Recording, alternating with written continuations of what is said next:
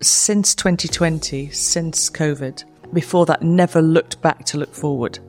But because our whole cultural landscape changed in 2020, I now do just show a little bit of, this is what happened in the last 200 years to get us to COVID. These are the changes. This is where we're going because of COVID. It's all one slide. And show that our aspirations have changed, our relationships and our values have changed. And so because of that, this is the why. So what does this mean? And asking, the questions that we're now asking were things we weren't asking before 2020. So underpinning all of it is basically, what does it mean to be human?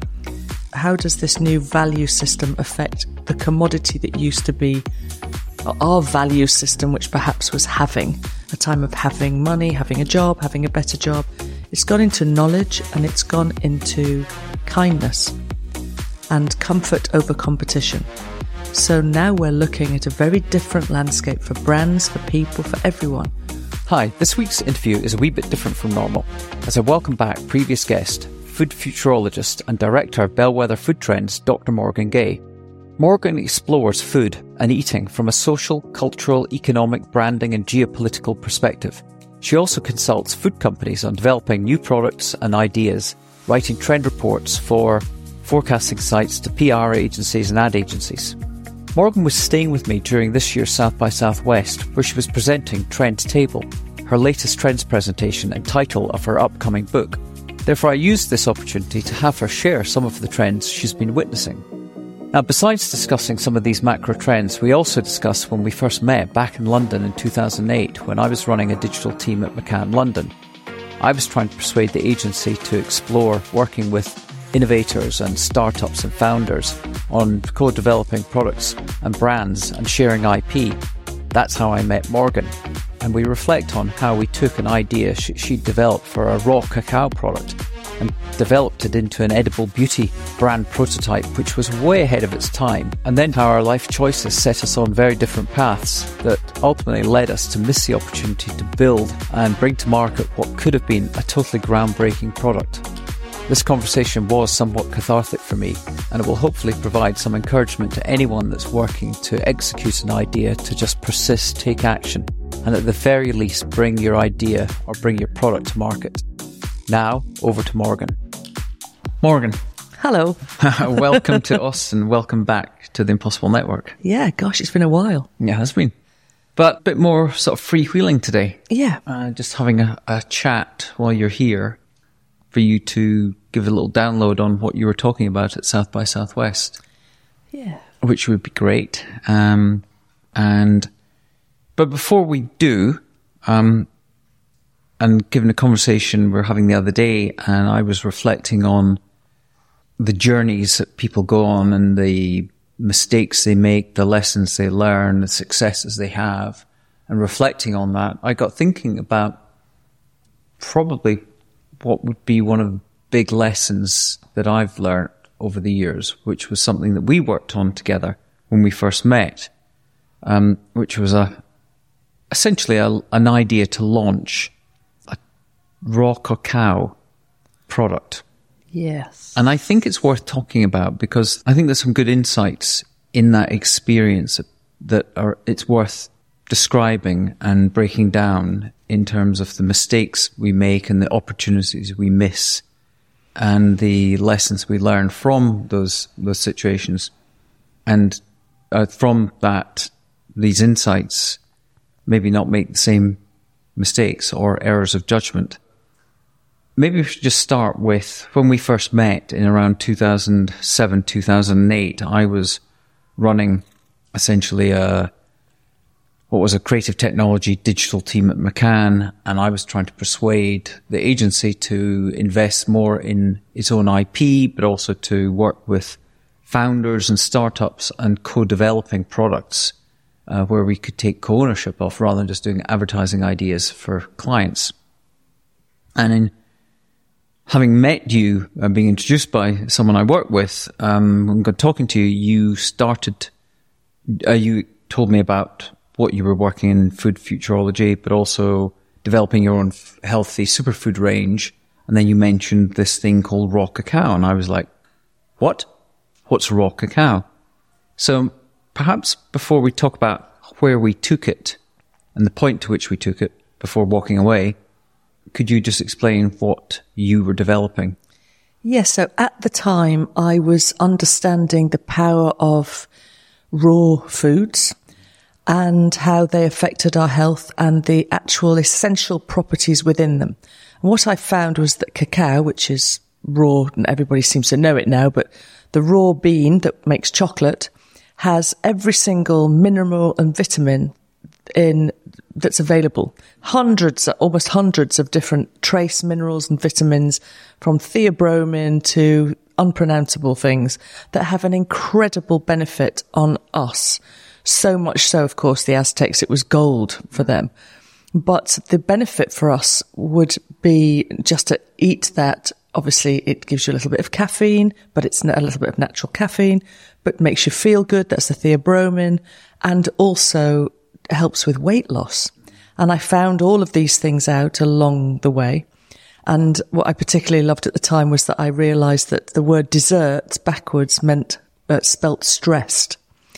And so I thought, yeah, that's the thing, is that people are eating too much sugar in these desserts, but one sort of throwing the baby out with the bathwater, because chocolate is something that everybody loves. But at that time, which seems like an eternity ago, in 2007, it seems like a lifetime ago, people hadn't really developed really premium dark chocolate, single estate. That wasn't particularly known. People weren't particularly au fait with the raw food movement. Definitely, it was a super niche thing. So the idea was that I developed using coconut oil, raw virgin coconut oil, and cacao, that we could make these chocolates that would taste incredible and would have all of these bioavailable health properties. And because at the time, I think that even coconut oil wasn't even out there. So that itself had other properties, antifungals and things like that. And I think I also used coconut water, which also wasn't available. So when we first met, and we tried that raw cacao that was dairy-free, gluten-free, milk-free, sugar-free, processed-free. It wasn't even processed. Yeah. Weight reducing. It was just like one of these wow moments of going, there's a huge opportunity for this. So I managed to coerce a group of other more of, let's say, visionary people within the team, Taru Wallman, Hamish Kinniburgh from Universal McCann, Lawrence Cow was one of our junior sort of planners, really to help drive this exploration forward and to see where we could take it. And obviously you developed the product, you had it in these lumps. And these good ideas don't come about like that. It comes about through conversations, and we did various. And I think at the time you had a name for it, which was Dr. Gaye's Wonder Cacao. And as we went through some of these brainstorms, I remember we'd meet up maybe once a week, once every 2 weeks, and do these little workshops at night, looking at the every time you were doing new iterations of the chocolate. I can't remember who had the thought of talking about, because we had L'Oreal as a client, and I think one of the sessions we talked about, isn't it interesting how beauty, the category, what you put inside your body isn't deemed to be as important as what you put on your face or on your body. And L'Oreal, our main client at the time, was all about inner beauty. But the reality is, it was what you put on your face. And we thought, well, surely there must be an opportunity if this product is such a health-inducing product. Maybe there's a different way to position it, not as a chocolate product or a cacao-based edible chocolate product, but as something that is more related to your actual inner beauty. And I think that's when the idea came. Where we ended up was with the idea of, let's create a new category called edible beauty. And I think the line that we'd eventually ended up with, without having a final name for the product, for the brand, we came up with this line, which was Eat Beautiful. Now, the painful thing, having come up with this category of Eat Beautiful and Edible Beauty, you came up with this ingenious idea of how you dispense with it, that it shouldn't be something that you have as a block, but it came, and I think you developed it somehow. I can't remember how you did it, but they came into like these little pods, the like little ice cubes, little half circle ice cubes. That's right. Yeah. You could pop out every morning. Yes, that it was something that I think part of the idea was that it was ritualized. I don't even know I don't think we'd thought about, because I don't think it was a thing at the time where you could get a subscription, but it would have been perfect for it would have been the perfect product, because it was going to be a morning ritual that you have first thing in the morning. So the idea of having a ritual chocolate or cacao pod every morning. Like people take vitamins, and also because it has a bit of caffeine in it, you don't want to be having that late at night. So it will give you that morning kick. You'd also think, I've had all of those key vitamins and minerals. It's delicious. What's not to love? And then you build the marketing and the idea around that. Mm-hmm. Yeah, and I think we got fairly far with it. We even started to look at sourcing the cacao from Ecuador. Someone we worked with was from Ecuador and had family there, and they'd looked at sourcing farms that could be able to supply the cacao. I think you'd started to put together sort of pricing and projections on sales. We'd had a conversation with the L'Oreal team about getting them to potentially sort of fund it as a venture, invest in it with the agency and to bring the product to market. But here's the thing. So as with all good ideas, no idea is anything other than an idea without execution. And although you had developed, let's say, a prototype, it didn't go any further than that for a couple of reasons.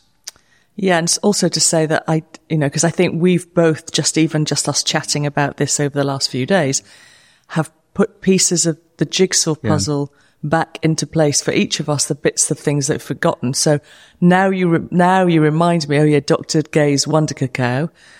I think, oh yes, I was thinking of that. I think in my mind, and as soon as you said it, the pictures came up, which was that sort of aesthetic that was the traveling sideshow of the night, like kind of the Houdini type, thing, because it seemed so magical. It seemed so new.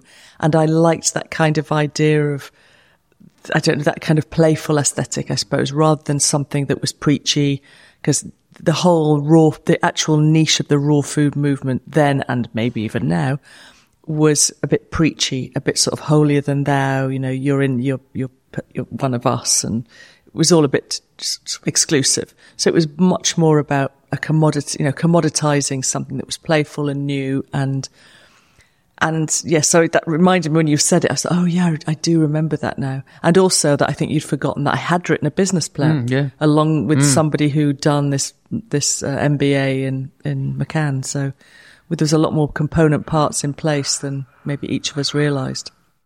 It got to a stage of saying, okay, sourcing the product, business plan written, product tested. We did some consumer tests, I remember got that. feedback. Yeah, it was positive. Started doing testing on names. But I say with all ideas, it needs to have resolute commitment from everyone to be focused. And I think reflecting back on it and looking back and hearing now from you that all over London, there's posters for a food brand using the term edible, Eat Beautiful, which was our line. And the idea of edible beauty now is mainstream in the UK, that you look back and regret and go, oh, why didn't we take it further? Why didn't we actually bring this to market? And when you look back on these things, you realize we didn't execute. We only took it so far. And I think when you go back to these moments in time and think, well, why did that happen? And I think when I look at my own situation, and I suppose I was pivotal at driving it at McCann, my personal ambition to go to the US, where I'm now, obviously, got in the way. And I thought, I need to move to New York, and made the move and thought, well, I can carry on from New York. But of course you get distracted and things drag. So I think that ego-driven decision of mine was a massive mistake if I look back and reflect on it. But the question is, why even when I left, why didn't it continue? What do you think happened that didn't maintain that momentum? Well, I think for me, when I look back, it was a bit of a dream for me. I didn't fully know what was at play for you. I didn't ask questions. I didn't ask any questions. I didn't drive it because probably my own self-esteem I didn't have the push to say, this is an amazing thing. I think for me, probably generally anyway, I probably have that imposter syndrome, which I think is super common. So I just remember thinking, wow, they like it. Amazing. Whoa, and the consumers like it. Great. Bizarre. It's almost like, whoa. And it just seemed so obvious to me that I thought it's so obvious to me that this is a thing, that it's not a revolution because it's so obvious. So it's not going to be groundbreaking because as a futurologist, I'm coming up with future ideas all the time. And because I know them, it's a little bit like when you know something, you think everybody else knows it. So I think there was part of that. I just didn't drive it, didn't ask questions, didn't know what was at play behind the scenes and how much involvement was happening, didn't have the confidence to push it. And so when I just thought, I don't want to, you've obviously got your life and you're doing your thing. And I just thought, oh, okay. Well, thanks. Move on to the next thing. Yeah, just sort of fizzled away. There was nothing. It was not like a hard ending, wasn't it? It wasn't like there wasn't a conversation to say, listen, this is how things are for me. I'm going to move to New York. And I think also when you left, it was you. Just, there was no traction after that. There was just you were the driver and everybody else was just there for the ride, really. But just sort of wrap this up, that I think about it and think, well, what we learn from it is we'll never let a good idea go to waste, is one. Secondly, it was a gut feel that there was something in this. And I think listen to your gut is another one. Gut health. And gut health, yeah. And I think the other one is take action. Just do it. It's easy to say, but so many people have so many good ideas. And I've heard so many people say before, I had that idea. And I've seen raw cacao and gone, we had that idea 10 years ago. Yeah. And I think it's a horrible thing to do and to sit back and look back and think, if only. It's a horrible thing. So I would say to anyone that's listening to this or watching it is just don't be in a situation of going, if only. Take the action you need to take that leap of faith and do it, see it through. Yeah. I mean, what I've noticed also is that people have ideas that are actually not that great, but push them through and somehow find a way. And there's always more room in the market for a thing that you believe in. And I also agree. I just think, just believe in your thing and do it. Even if it fails, you can say I gave it everything and I did it. And that's, you only get one go. Yeah. So, to 2020, from 2008, 2009, leaping forward to 2023, where have the years gone? What have you been talking about while you're here in Austin at South by Southwest? So the title of my talk was Trend to Table. Mm-hmm. It's also the title of my book that's not quite out yet. When's the book out? Maybe April, May, something like that. It's always, and if I say that, it must probably be June. Yeah. Mm-hmm. But yes, it's about why we eat what we eat. And rather than saying, but that's the book. And what I talked about was I encapsulated some of that, but I also, because it's a trend briefing, I call it a trend briefing, 1 hour about what the future looks like. And so for me, what I show is all of the things that feed into our behaviors, our aspirations, our social value system, that food indicates that. And so I have to show that whole landscape, interiors, design, fashion, trends, belief, ecology, economy, all of that. And then kind of distill that and try and show some examples as a mood, I suppose, like a mood board in a way, because I can't show someone, I can't paint the exact picture of 7 years in advance. But what I can do is show the feeling of it through images. So that's what I did. Mm-hmm. So can you give an example of what is affecting the food we eat today, what we're going to be eating? Oh my God, that's huge. Because it's not that simple. It's such a journey of every single time I do a trend briefing, rather than saying this thing is going to affect that thing. Since 2020, since COVID, I never looked back to look forward.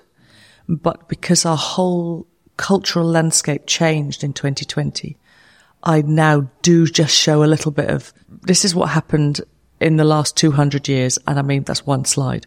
This is what happened in the last 200 years to get us to COVID. These are the changes. This is where we're going because of COVID. It's all one slide.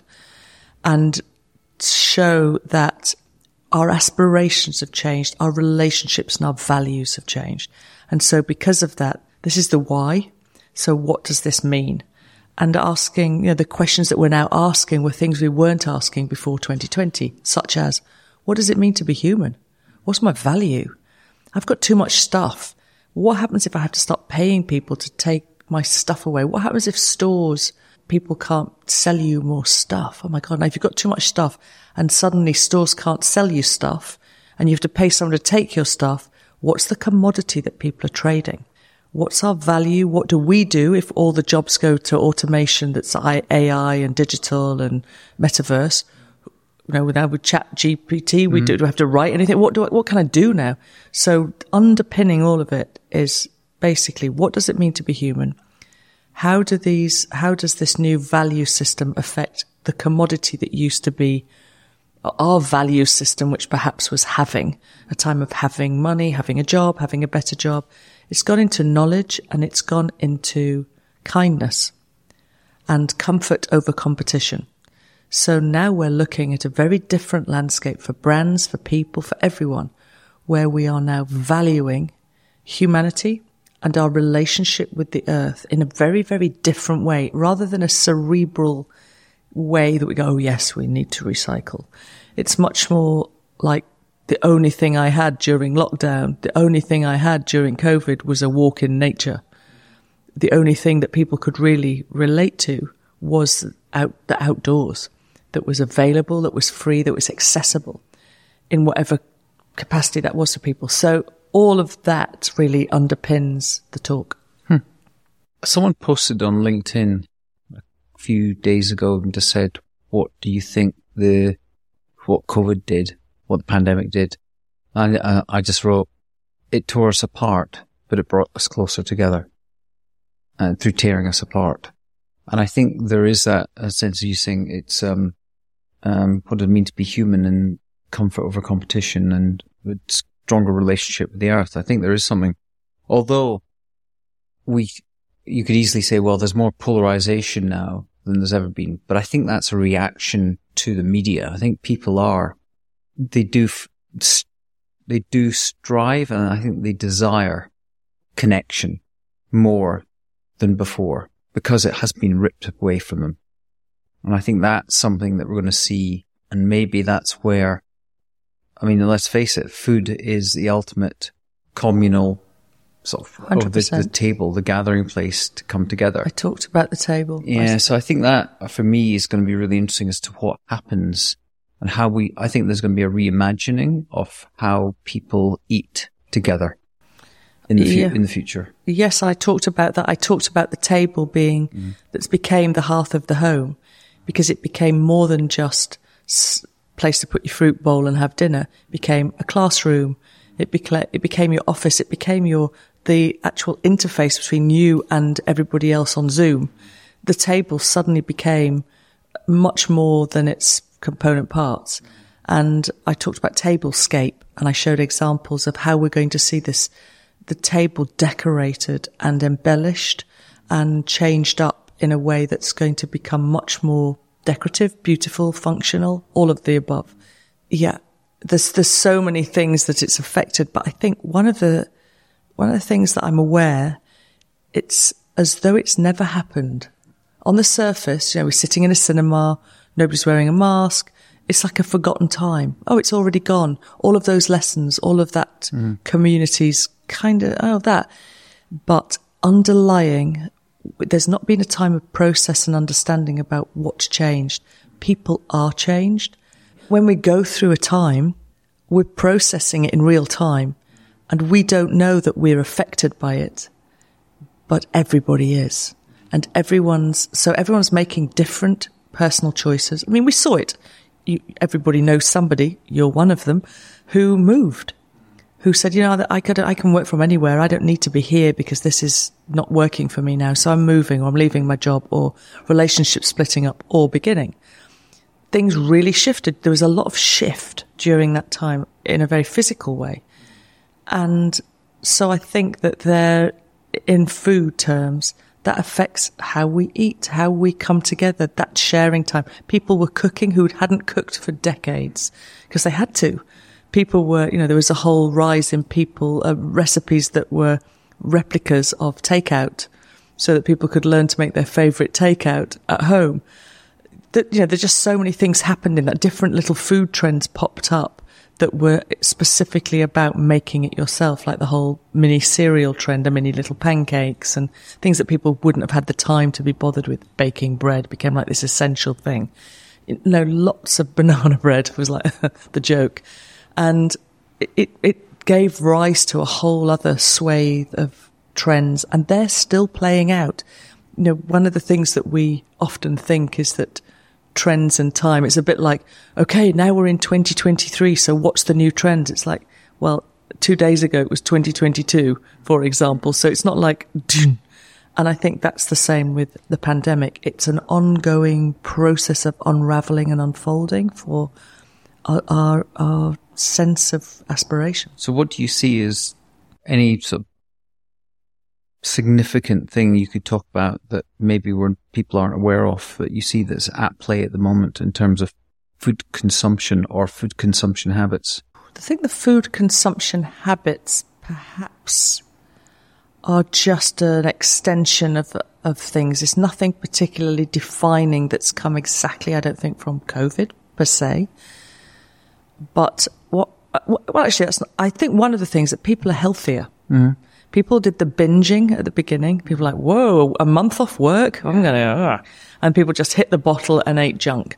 And then they just thought, wow, this might last and I might be in rehab. So I'm going to do something about that. And then people got healthy. A lot of people got really healthy and fit and did things that changed. So I think people generally got a bit healthier. I think there was a lot... that definitely was shifting. But in terms of one of the things that I think that I look at as a kind of like a whole that started with COVID was about air. So we'd already started seeing some 3D printing. There was also, but it was small and it was in food, 3D printed food. It's kind of a gimmick. But one of the things that happened during the pandemic was we started focusing on air in a completely different way. We'd never really thought about air before. It's just like pollution. That was the only thing about air. And then we put a mask on and said, this is my airspace. That's your airspace. Keep out. This is protected airspace. And then air became a commodity that was cleaned, that was valued, that was contaminated, that was dangerous, that was life-threatening, that was health-giving, that was, it just became... like we'd never considered it before, like we'd been not breathing it before. And then we think about what 3D printing does is that it puts space in between the food item. And what that does is that it means that companies can use less commodity but make it beautiful. It works great for waste, so you can have leftovers, put them in a 3D printer and create something that looks like a Michelin star gourmet sculpture. But it's actually not that much food, but the mouth only recognizes what's touching the outside edge. So if you think about like a Lifesaver or a Polo, the hole in the middle, we haven't got an awareness of that in the set, like there's a bit of food missing because it's the edges that touch our mouth. So it's the same with 3D printed food. We can create beautiful sculptural foods. So what would be an example of 3D printed food? Well, so many. I gave lots of visuals which were amazing, but anything. But one of the things that I gave an example of was a box of chocolates. They're all cubes, and there's 9 chocolates. They're all just chocolate, same ingredients, exactly the same, all cubes, so all the outside corners touch the mouth, but the texture within it, you can have a lot of air in that, a lot of space in that, and texture is the thing that defines what we like or don't like. So when we look at that box of chocolate, just the image, people gravitate towards a shape. So I think that's that's what air has done. But to go forward with that, now the biggest race in Silicon Valley, one of the biggest races, is to create air protein that's viable for everyone. And air protein cleans the CO2, tick. You can order 300 tons of air protein, and within 2 hours they can deliver it. Air protein. They add microbes, and so when you say protein, would it be like chicken? Yes, but it's not really chicken. It's definitely not chicken. It's air. Air. That's why it's so cool. So you don't have to eat air. Yes, you can eat air. So they're developing air protein. So many companies. I mean, just do you mean protein that's got air in it? No. Or? Protein that's made from the CO2. They take the CO2, they add microbes, a couple of other clever things, and what it looks like is the raw ingredient of something you could then turn into chicken, beef, fish, whatever. And it's like a malleable protein. It can be anything you want it to be. I've never heard about this. So, and that's where the big investment is. And so air's now big business. The other thing that's great business is that one of the things that air does, it changes texture. So we can take things like the avocado, which has had a big boom over the last 8 years or whatever. Some people don't like it because it's slimy, but also there's all kinds of other issues around water and drought. You can take something like avocado, puff it with air, use a third of the amount. People like it better who don't like slimy textures, but also it uses less commodity. Companies make more money, consumers get a new product. But that's avocado-based products, not an avocado itself.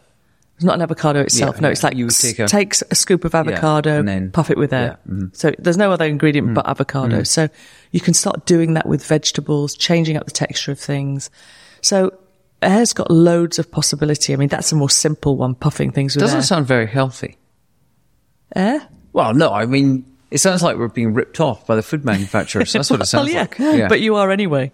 I mean, when you say ripped off, I mean, it's just like what you're willing to pay for is... So we're paying more for less, essentially. Well, yeah, I think that one of the things that we forget as consumers is that if it's advertised on TV, there's a big margin because they've got to pay for the adverts. And you're wanting to buy... Basically, what's advertised on TV or what you're going out to eat, that's entertainment. Don't think of it as nourishment, because it's not. That's entertainment. Nourishment is what your ancestors were eating. It's get in the ground, dig it up, cook it yourself or not. That's food. And everything else, I mean, we're all eating it, but it's good for us to know that all of that stuff is, it's goodish, but it's not the real deal. Only thing I would push back on there, when you say if it's advertised on TV, it's entertainment. You don't see mushrooms, apples, tomatoes. They don't advertise on TV, but you know the one that is here in America? No. Avocados. Oh, are they? Oh, yeah. Super Bowl. Wow. Super Bowl ads for avocados from Mexico. Well, that I did not know. There you go. That's amazing. Mm-hmm. Talking of the avocado. I know. Exactly. So I wonder why they advertise avocados. I've never thought about that. Have to look into that. That's interesting. I mean, why would you pay for a Super Bowl spot, which is... That's big money. It's a lot of money. Yeah, that's a lot of money. That's interesting. And maybe it's because, and I don't know, but, there are issues with avocados in terms of environmental issues with avocados. And maybe they're just, if they're aware of that, then they'll realise once people latch onto that more, maybe sales will go down, so they're getting in now where they can. I mean, we know, I mean, you've been in advertising. I work with all the biggest food brands. It's business. It's business. I mean, everybody's got to do something to make money, and that's what they're doing. And it's not for them to, I mean, they're trying to be as conscious as possible when the consumer's demanding it, And it's also very difficult for the consumer to really understand. That's why I've written my book, basically saying, look, this is this, just so you know, make some choices. If you know, it's just not as bad as it's like, look, I know it's not good for me, I'm having it anyway. But the worst thing is when you think, this is doing me good, I'm having it every day, and it's rubbish. As we've talked about some of the stuff in your cupboard. And, yeah. Yeah, let's not go there. Environmental Working Group have created something that you told me about called the Dirty Dozen and the Clean 15. Can you just explain to people what those are and why they should be aware of them? Yeah, so the Dirty Dozen is, it exists in every country in the world, pretty much. You can look online. The Dirty Dozen are the 12 most chemically sprayed crops selling this year. So, and the Clean 15 are the least chemically sprayed crops. So if you're not eating organic or can't afford to eat organic or for whatever reason can't get organic, the Clean 15... Well, the Clean 15 are non-organic. Oh, they're all non-organic. Oh, I see. I thought Clean 15 was organic. No, it's not. Because we have to assume that if they're organic, there's already checks and balances in place and they're not chemically sprayed. I see. Right, so the Clean 15 is the conventional crops that don't have any organic standard, but they're not particularly sprayed. So if you can afford to, if you have to make a choice, you can afford to not buy. So like avocados actually are one of those Clean 15 in most countries. In the Dirty Dozen, typically it tends to be, it's strawberries here and stone fruit and kale. Apples and lettuce or kale So that tends to be in most of the Dirty Dozen. They're the most chemically sprayed, heavy toxin crops. What about blueberries? Well, I don't know what it is here. So if it's not on the list, or I don't know. Have to double check. I'll put it in the show notes. The Dirty Dozen. So it's worth checking, and it changes. So if all you can afford to buy is the Dirty Dozen, which are organic, buy the Dirty Dozen organic, and all the other things which are Clean 15 you have to worry about. Them, yeah. Or don't eat them, or only eat them in season because they're less sprayed when they're in season. Because they're spraying, because it's just they're force growing and it's more complicated. So there's more abundance of it in season, so they tend to not need as much spraying. Or just don't eat them. And then there's one other thing you mentioned that I thought was fascinating, the way that food, or I suppose, food science is going, that there is now insight and knowledge into which plants can grow next to each other that don't need pesticides. I think that's quite known, actually. Is it? Yeah, permaculture. Okay. Yeah, it's pretty known. I think there was actually a TV series or a film about it or something where what you have to do, and it's very difficult, you have to spend a couple of years, if you have land and you're growing food, you have to let it go to weed and you have to watch it become rife. And you see all the weeds growing and it's infested with everything. And then when nature starts to take over, it starts to calibrate. But it's hard to watch it because you think that needs spraying. I need to get the Roundup out, or whatever it is that you spray, just on your garden even. But even in your own garden, you can start growing plants. It's kind of nature's wisdom. Just to sort of close out, anything you're optimistic about or anything you're really worried about on the horizon related to what we eat and food culture? I think what's really exciting right now is that we're in a critical time where we have knowledge and technology that we've never had before. And so for me, I'm always positive about the future, because I think the thing that we make the mistake of, we tend to look back with rose-tinted glasses and think, oh, wasn't it great? Yet because you were oblivious. So it didn't feel like we were in a critical time, not because we weren't. When people think about 30 years ago, it was already critical, but we were just bobbing along, didn't really care. So I think that in terms of health and food, we're understanding the gut microbiome, our DNA. We're understanding the effect of food on us individually and how that will affect us. And I think that will increase, and we'll get more information on that. And we'll have more technology to enable us to eat cleaner, better for us personally. And I mean, for example, randomly, I'm allergic to kale. It's the healthiest food on who knew? And that came up in a blood test that I had last year. It's like, wow. So I think that knowledge is becoming more available to us just on a basic level. And so I think that's really exciting that we are now taking charge of our own health. We've outsourced our health for a long time, saying, give me the magic bullet, fix me. Until then, I'm going to eat crap. And everything's fine. And we've kind of believed that the food brands have our interests at heart, that the drug companies are looking after us. And I think that that's shifting. And we're now saying we need to take responsibility. Yeah. Yeah. I mean, I look back at my days at McCann. It was really a case of working with big food companies to supply people with or get them to buy the foods that they don't necessarily need or shouldn't be eating.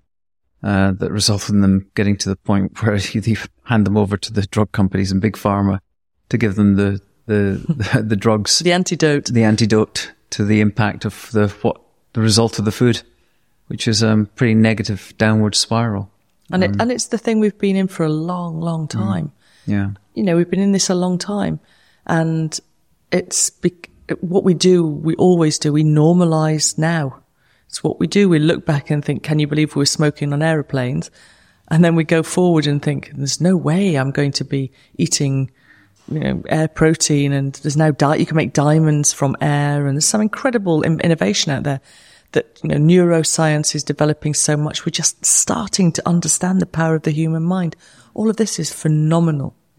And we think that seems like a long way out. But when we've normalised this sort of loop that we're in, which is,